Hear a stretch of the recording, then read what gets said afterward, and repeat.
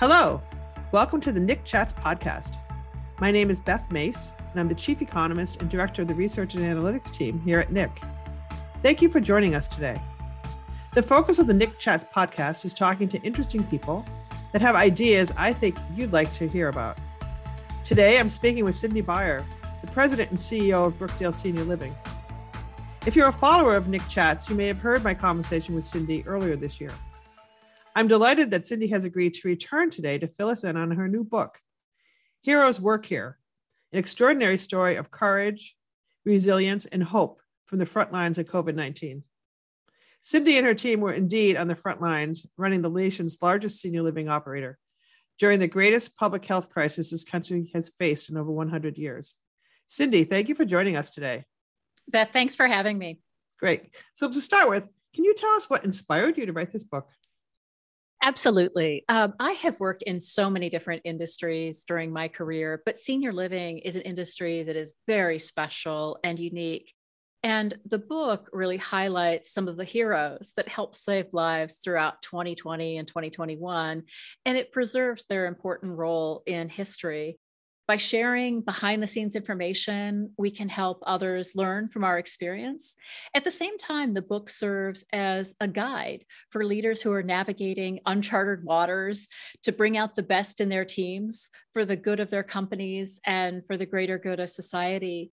The book is really both a keepsake for those who stepped up when it mattered most, as well as a guide for other leaders to overcome whatever challenges they may face. Wow. So tell us about the title and its meaning. Brookdale's response to COVID-19 pandemic has really been unmatched within the senior living industry, and that's really due to the heroes that work at Brookdale. I have never seen so many people who are willing to sacrifice so much for the benefit of others. At Brookdale, we have a culture of caring. We genuinely care about the people that work with us and the people who serve in our communities. We rally behind those in need. Our spirit of servant leadership is really what led us to success, and those lessons are universal. Telling Brookdale's story celebrates our everyday heroes, and they really deserve to be celebrated. Hear to that. I totally agree with you. So as you look back now at the final published document and its really rich content, what were some of the things that you learned that most surprised you about the pandemic and its impacts? Absolutely. I think the thing that we learned most is something that we always knew, is that the focus on the mission is vital. Our sense of purpose, our creating a culture that people really wanted to be part of, that was at the center of absolutely everything that we did at Brookdale. You know, I've often said that people want to be bigger, part of something that's bigger than themselves. And that's absolutely something that we saw during the pandemic. I think it's also important to recognize the energy that you bring into a situation. Negative energy just saps the spirit of the people and the company, where a positivity creates energy and a sense of hope and optimism where we can do this. It's also important to know that every single person had an important role to play in the crisis and beyond. And so really leveraging everyone's strength was critically important to us. I think we knew that before the pandemic, but really the complexity and intensity of the pandemic brought that into a very clear focus for us. So what were some of the things that you may have done to sort of reach out to get everybody involved and get everybody on the same page? Well, I think that we did a lot of communication and we really solicited ideas from all levels of the organization. If you go back to the beginning of the pandemic and you think about how much had to change so quickly, there were things at the corporate office that we had the resources that we were unmatched in terms of our ability to do, like securing PPE when it was very difficult to be available. But when it came to connecting with residents in the communities, we found that the people who were closest to the residents often had the best ideas, and they could understand just what each individual resident needed in terms of engagement and relationship.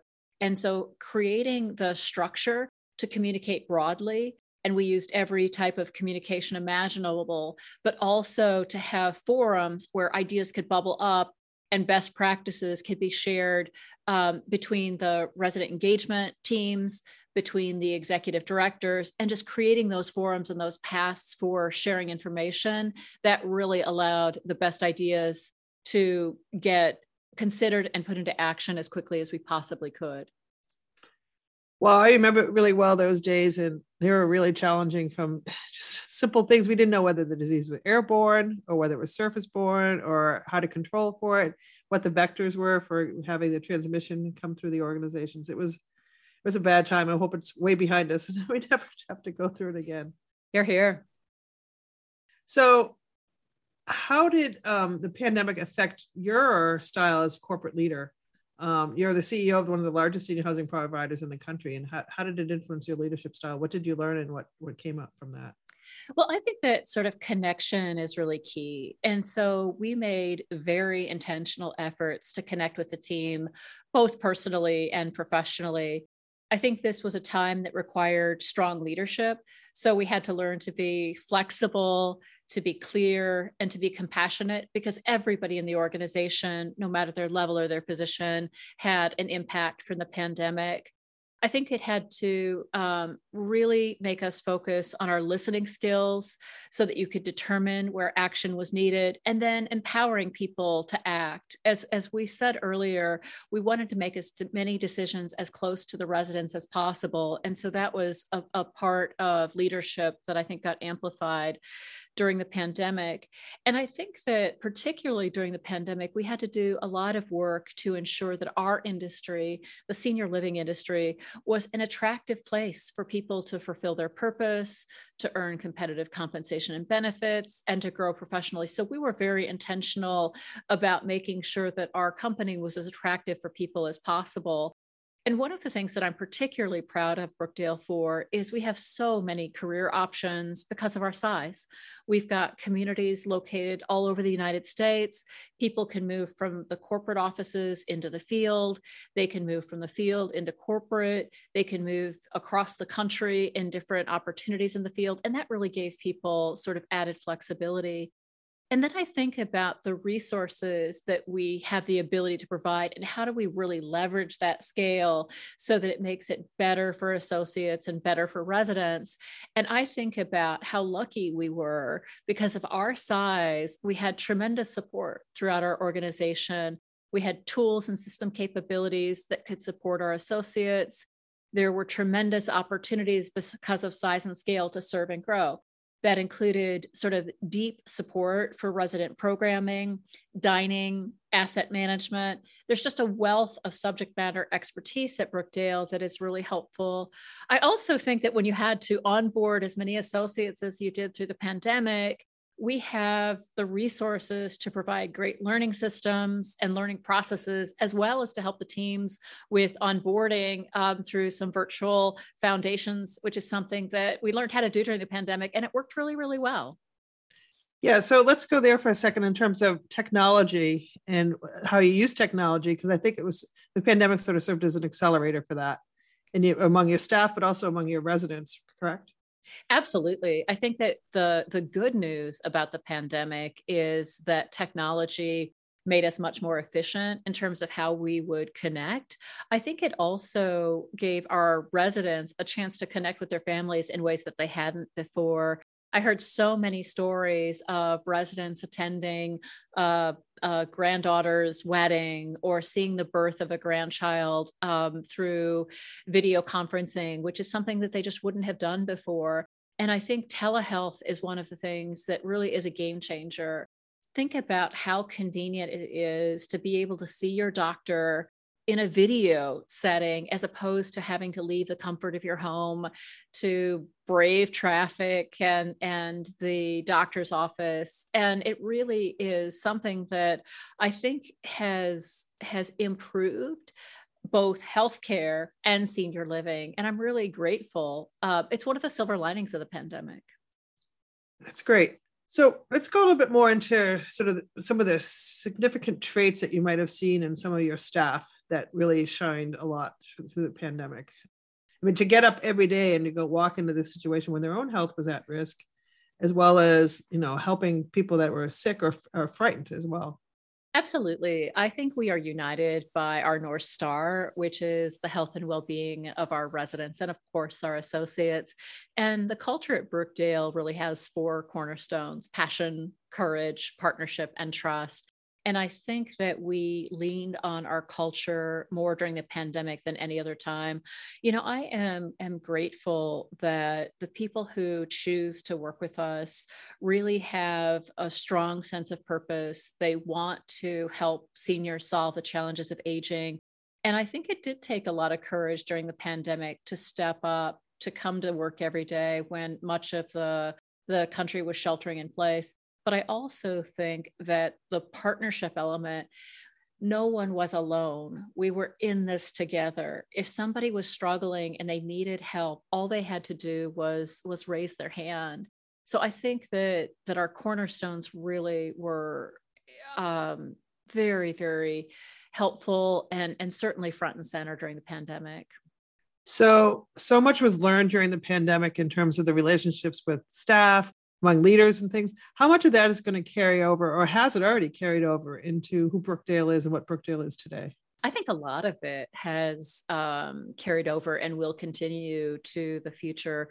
If you think about facing the pandemic, I think that we are stronger as individuals and we are a stronger team than we were before. Because when you face adversity and you successfully overcome obstacles, it gives you a confidence and a trust in your team that you didn't have before.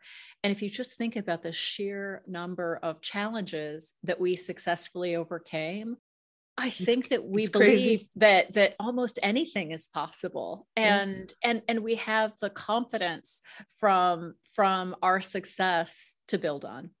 Right. So that makes me want to talk a little bit about crisis management, right? This was certainly the pandemic, an example of crisis management to the highest degree. And it wasn't, as you mentioned, just one crisis. It was like one crisis after the next, starting with the uncertainty on whether the virus, again, was airborne or surface-borne, access to PPE, access to tests, the path of the contagion, staffing shortages, resident illnesses, it goes on the list, move-in restrictions, family visitation, socialization, vaccine distribution, falling occupancy rates, rising expenses.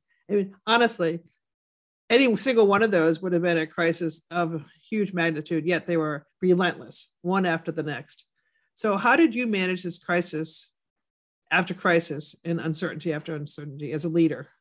Well, I have to say that you get by with a little help from your friends. And, at the beginning of the pandemic at Brookdale, we were very lucky because a former board member, Jim Seward, saw the events evolving in China before really anybody else in the United States was paying attention to them. And so that knowledge and that conversation between Jim and I gave me the chance to analyze the risk of what was happening in China. What could it mean for Brookdale? And so we were able to take fast and focused action to help protect our residents. During the pandemic, we established a clear command center that gave us a central point for clear decisions and consistent communications. And again, I think that having clear priorities is critically important during a crisis. And so for us, our North Star was the health and well-being of our residents and associates. We are very grateful that we have an incredibly strong clinical leadership, and that really was important during the pandemic. And so we relied on our clinicians to create and build upon our strong infection control protocols and our operations team to execute them. We've got more than 40 years of experience in infection prevention. So being able to build on that is really helpful. And then when we learned about the ability of the vaccines to help stop COVID-19, we were able to mobilize very quickly to sort of get 3 rounds of vaccine clinics at every one of our communities. And that really helped protect our residents. So what I would say is, be a learning organization, mobilize quickly, have clear priorities, and then ensure that everybody knows what the objective is and they align around the objective. When you're clear about what you're trying to accomplish, you can overcome a series of events that individually may seem insurmountable. So communications, as we mentioned earlier, is really key to this. So what kind of communications, both internally and externally, did you undertake to create better outcomes? Yeah, through the pandemic, we created videos, blogs, emails, you name it. We shared information regularly, both internally and externally within our communities. And we were really trying to inform not only our associates, our residents, our families, but really trying to help as many as people as we possibly could in real time. And so we had a constant cadence of communication.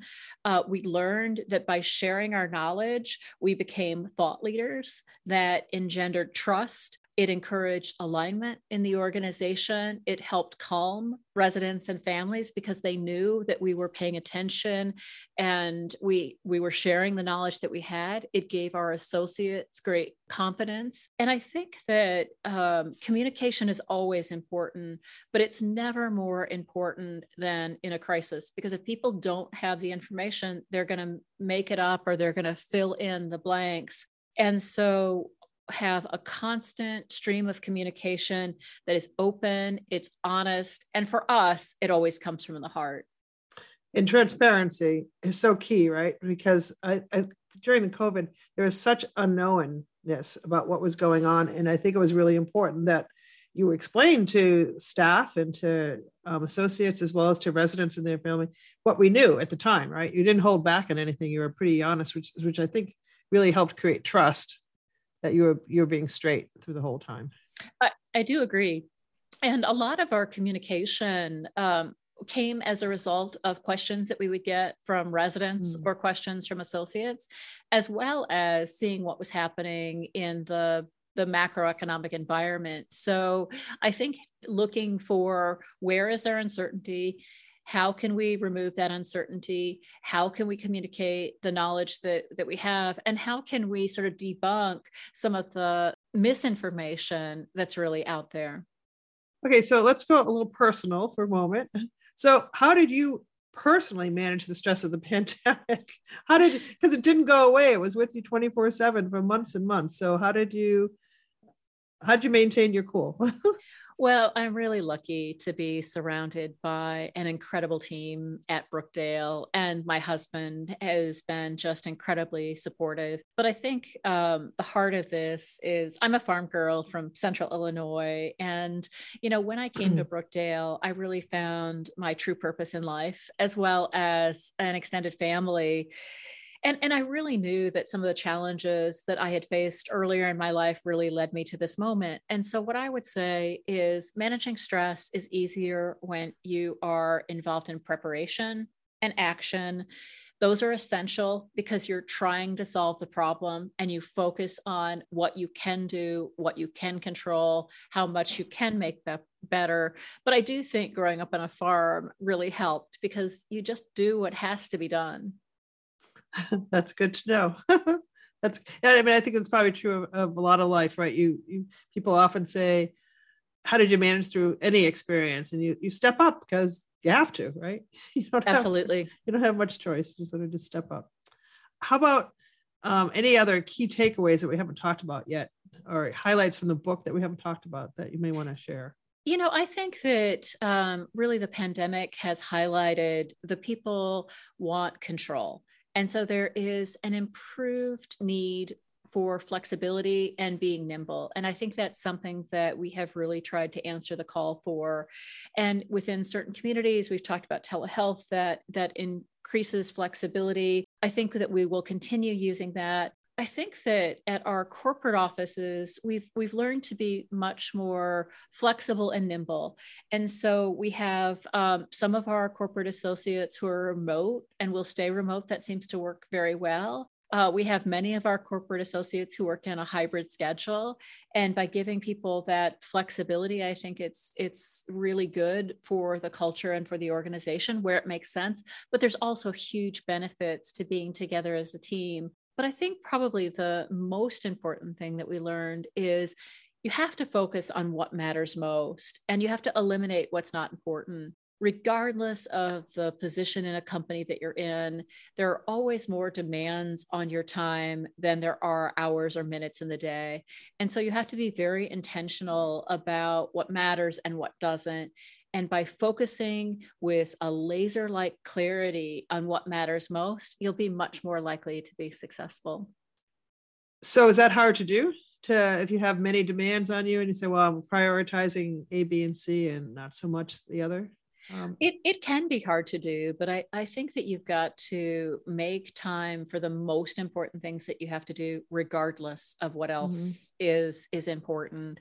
And so, whether it's blocking your calendar, whether it's connecting with the people who are most central to that, I think that is helpful. I think during the pandemic, we had regular updates with the people at the center of the organization so that we could know if we needed to pivot and take the company a different direction because of what was happening in the world. But it takes a lot of discipline not to get distracted by the massive information that is available and the requests for time. So it can be distracting, but there are huge benefits from staying focused, and that's personal and professional. No, I totally agree. The ability to say no to some things. And that's hard for a lot of women, actually, because they're pulled in a lot of directions. A lot of your staff are women, and to be able to make priorities and to say, I'm doing this and I'm not doing that. It's hard.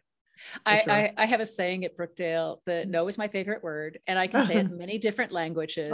And that's it's a little bit of a tongue-in-cheek joke, but what it's really meant to mean is that if you aren't conscious and intentional about what you are going to do, then you won't be in control of your destiny. You will be sort of getting pulled into a direction that you don't want to go. So if you're clear about where you want to go, how you want to get there, then it's perfectly okay to say no. Now, I will say that in our communities, we do have a focus on saying yes.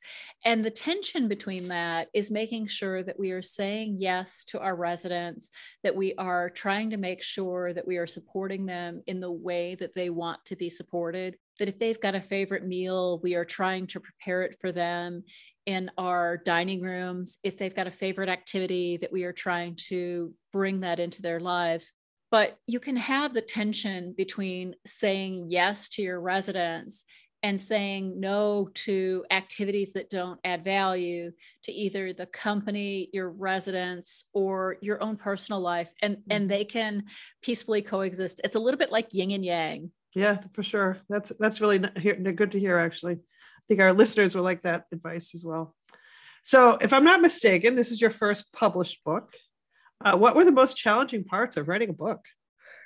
It is my first published book. And I think the hardest part for me was having to get personal about the book and to share information and stories about myself. I am a pretty good negotiator, and I tried to negotiate the model of the book, but Forbes was pretty clear. A book is supposed to be a third personal, a third leadership, and a third business.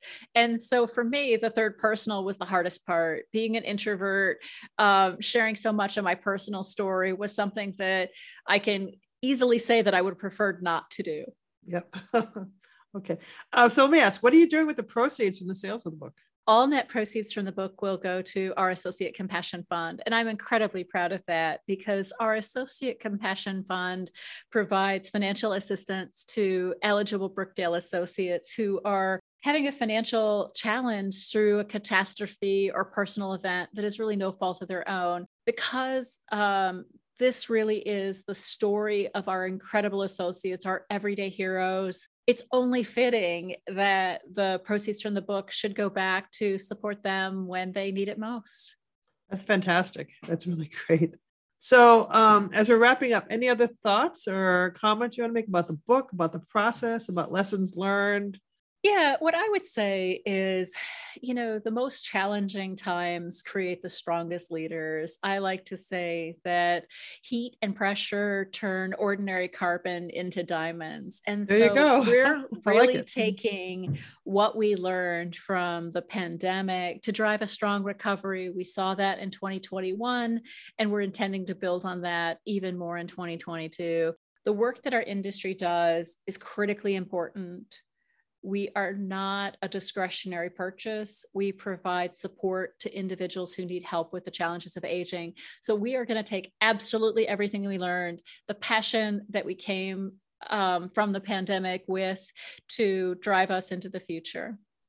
That's fantastic. Cindy, as always, I learned so much from our conversations. Thank you. I'm so excited about the book, and I hope all our listeners will read it. And it's just, let me ask one last question. Actually, how do you get the book? Where can I go out and buy it? Absolutely.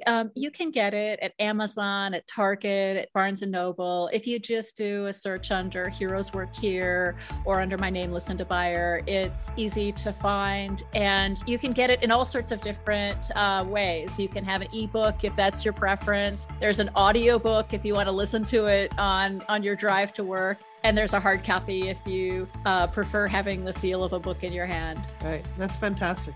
So thank you very much again. And I'm sure I'll see you soon. See you soon. Bye now. Bye-bye.